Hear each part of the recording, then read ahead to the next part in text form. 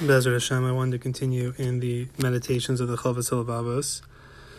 And admittedly, the ninth meditation is very long, and so I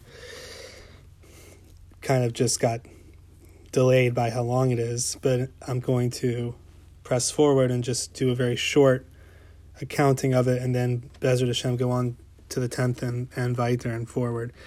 Hachi, the ninth meditation. Cheshbon Adam im nafsho b'minei ma'aseh havoda v'hishtadluto b'hem l'malchukotehem v'hishtadluto b'ma'aseh malchut shehu matil alav ma'aseh min ma'aseh shehu b'tnuas gufa v'lo yaniach v'hishtadluto yichalto me'umo shel yosimeo bo. That a person should serve Hashem in as much as he possibly can, like the way a person would serve a king. So everybody has their level. But the point is to understand that it's our obligation to make every action count. Kol ma'asecha l'shem shamayim, as the Shalach HaKodesh brings in the Asar Mamaros.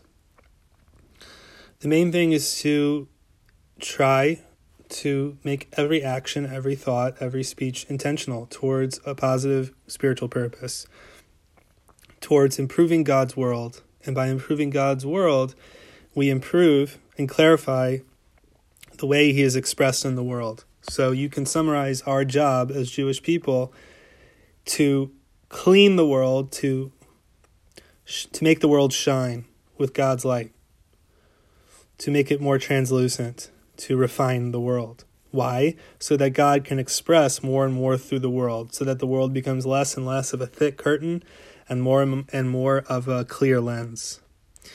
If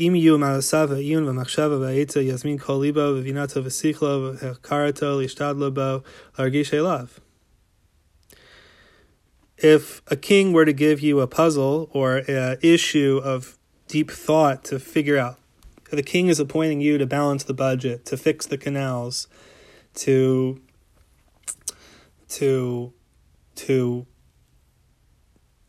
legislate certain laws based on a certain situation or a new technology, you would do it with your full mind, with your full effort. So too, when it comes to mitzvot, that's what it is. We are like Hashem's appointed ministers to go fix this kingdom called the world.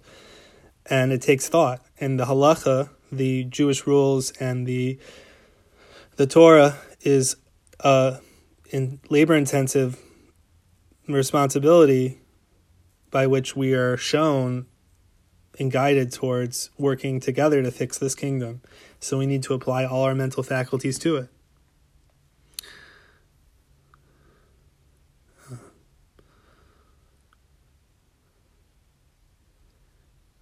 Right.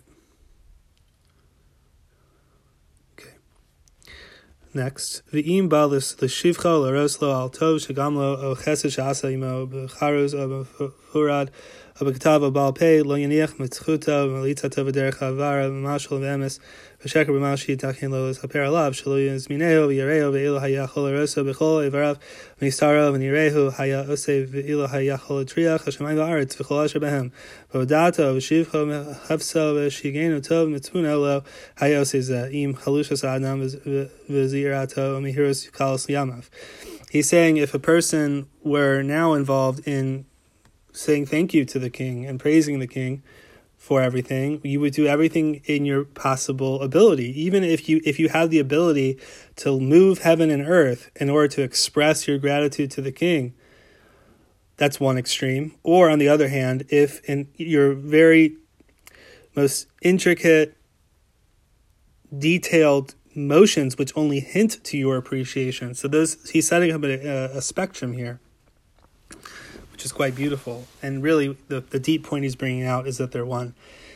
Meaning, when a person sits up straight, a little bit straighter to learn Torah, when he can, or dresses a little bit nicer when doing a mitzvah, that would be a small act. That we should do everything we can to express our gratitude. And if we could make the sky sing our praises to Hashem, or make the trees sing our praises, we would do it. But we can't. We can only do these small things. But I think the deep point he's bringing out is actually, we don't know it, but they're connected. The smallest things we do, like dressing a little bit nicer when doing a mitzvah, or sitting up a little straighter, or refining our speech a little bit more to speak a little bit less mundane and a little bit more intentionally, those small things are actually enormous. They have enormous ripples, effects, enormous shock waves to change the whole universe. So that's what he's hinting to.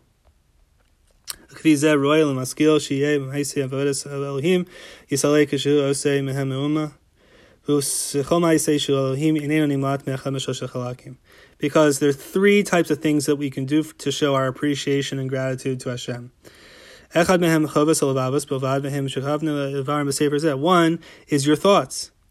We have a mitzvah to train our thoughts, to always be thinking about Hashem, to be grateful to Hashem, and to be requesting from Hashem in our thoughts, and to be thinking, what can I do to make this world more shiny, to make it more of an abode for Hashem's presence. That's part one. Part two, Chovos hagufos v'alavavos yachdav, kamo hatfila limud Torah v'shevach v'atila v'Elohim v'lemidat chachma v'tzivas b'tov v'hisar min hara v'dam elazeh. The second category of service to Hashem is actions that we do that are in partnership with those holy thoughts. So part one is to have those holy thoughts. From the holy thoughts leads to part two, is to do actions, to pray, to learn, to teach, to do mitzvot, to do positive deeds, and to avoid negative deeds with the intention, with the kavana of making this world more of an abode for Hashem's presence. And what's part three of our service? Chovos ha'ivarim bilvad, ein lelev behem shum hachnasa el ha'kavana Elohim b'tchilas ha'maisei k'suka v'lulav v'tzitzas v'mezuzah v'shmiras ha'shabbatos ha'umalodos v'atzdaka v'adam elazeh b'ma shelo yazik ha'osei b'otam tara libod v'zulas ma'aseyo. Apparently there's a third category where you don't necessarily have to be so focused on what you're doing when you're doing it. I don't want to get into these details, but if you're sitting in a sukkah, you don't have to be apparently constantly thinking about sitting in a sukkah for a certain intention.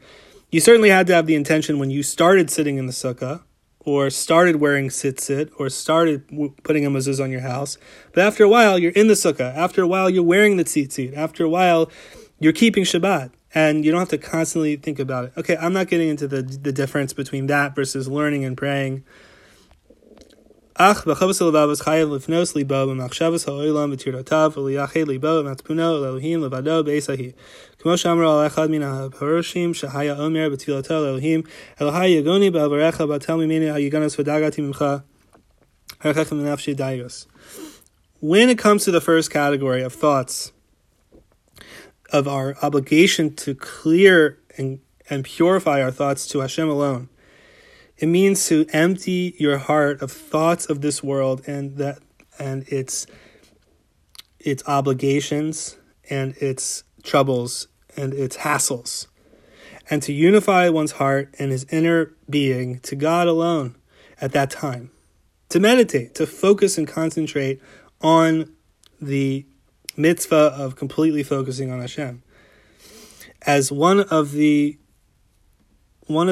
pious people said in his prayer to Hashem, my God, my worry for you has canceled my worries of this world.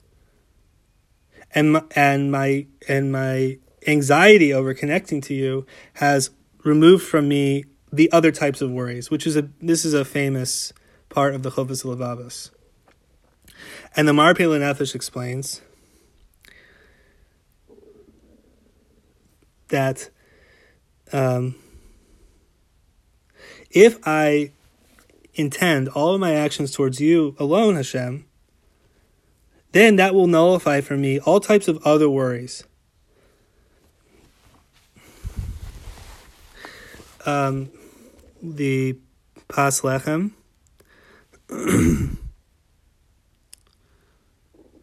by making my concerns and my anxieties about not serving you enough, that nullifies for me all other types of worries, like not having as much money as I would like.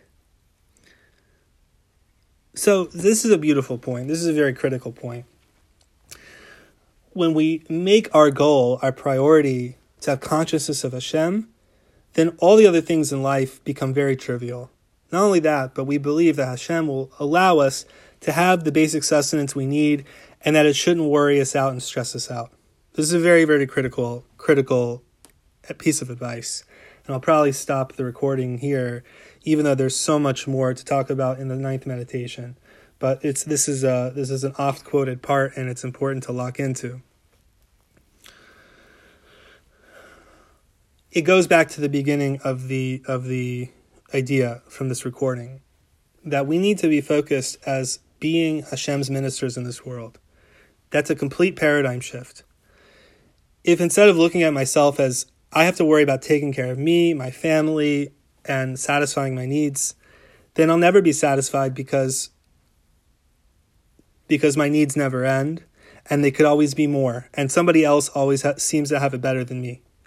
If I completely shift the paradigm to, no, I am here to do Hashem's agency in this world. If that means I have less money than someone else, or less wisdom, or less free time, all the sorts of things I might want, it absolutely doesn't matter, because all I need to do is the job that I find myself in, the assignment I find myself in, exactly based on my circumstances, my geographical circumstances, my financial circumstances, my past experiential circumstances, my familial circumstances, my relationship circumstances, my health circumstances. All of these circumstances are what the word means, a circumstance. A circumstance comes from circle, right? It comes from the situations that surround me that pretty much force me into what's going on.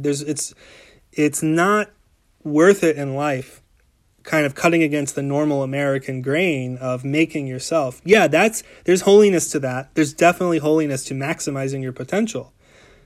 That is a holy part of the American mindset. That's very good. But we also see the whole picture as Jews, and we say, on the other hand, it's not only about my idea of how to make myself. At the end of the day, I need to maximize myself within my godly assignment, within my situation that Hashem has put me in, within the sparks of holiness that Hashem has assigned to me. As the Hasidic masters bring out, that the Jewish people are split up into every individual soul, and each individual soul corresponds to a certain portion of sparks out of all the set of sparks in the world, meaning each particular soul is like a little tiny branch that is assigned to it a corresponding branch of the world to take care of. And if a person is running away from that, then he's not doing his job. He's not taking care of the part of the universe that only he can make shine, that only he can fix, because he is assigned to a certain portion in the world to bring the Shekhinah, to bring the holy divine presence, and to that portion and that portion specifically. And that is how he was created by Hashem in the beginning of time. So to run away from that and reject that is to rebel against Hashem, and it's not going to lead to a happy life. A happy life is the product of a person joyfully accepting his portion. As the Pirkei Avos we read last week, Ezehu Ashir Asameach B'chelko, who is happy? The one who is happy in his portion. Interestingly, right before that, it says, Ezehu Gibor HaKovesh Yitzro. Who is the strong person? The person who conquers his Yetzer Hara, the person who conquers his evil inclination. The evil inclination is the holy sparks that are trapped in the klipot. The sparks trapped in the externalities in the world create our evil inclination. It's a deep thing. That is a person's portion in the world. A person's portion in the world is specifically determined by where his evil inclination is, where he struggles to perfect himself, and Hashem puts each person exactly in the situation that they have to be in to conquer those sparks, to conquer the sparks and extract them from the realms of the evil inclination, to extract them from the realms of energies that are not yet expressing Hashem. And when a person conquers his own particular negativity, he thereby makes the holy presence shine where there used to be negativity, and now there's positivity. And that's where Hashem assigns each person their portion in the world. And that is set up by their financial circumstances, familial circumstances, historical circumstances, all their circumstances. And a person needs to be happy in that, and no matter what circumstance they're in, be the best they can be in that circumstance. And of course, if we do our job in that particular post, if we're a soldier and we're put in this part of the battlefield, so we do it there. And then maybe Hashem will move us to a different part of the battlefield. And we don't know, but it doesn't matter. Thinking of it that way removes all the worries, just completely cancels them. I myself, I'm a human being, and I've spent time wishing my situation was different and was more like this person or that person's, comparing myself to other people, admittedly. We all do it. Judging someone else and saying, well, they're not doing as good as me. It's a waste of time, and it's distracting us. It's not necessary. It's not necessary at all. If we can have this mindset, then all of those thoughts melt away, and we can have more space in our mind to focus on just maximizing where we are in the particular scenario. Bezrat Hashem. Amen.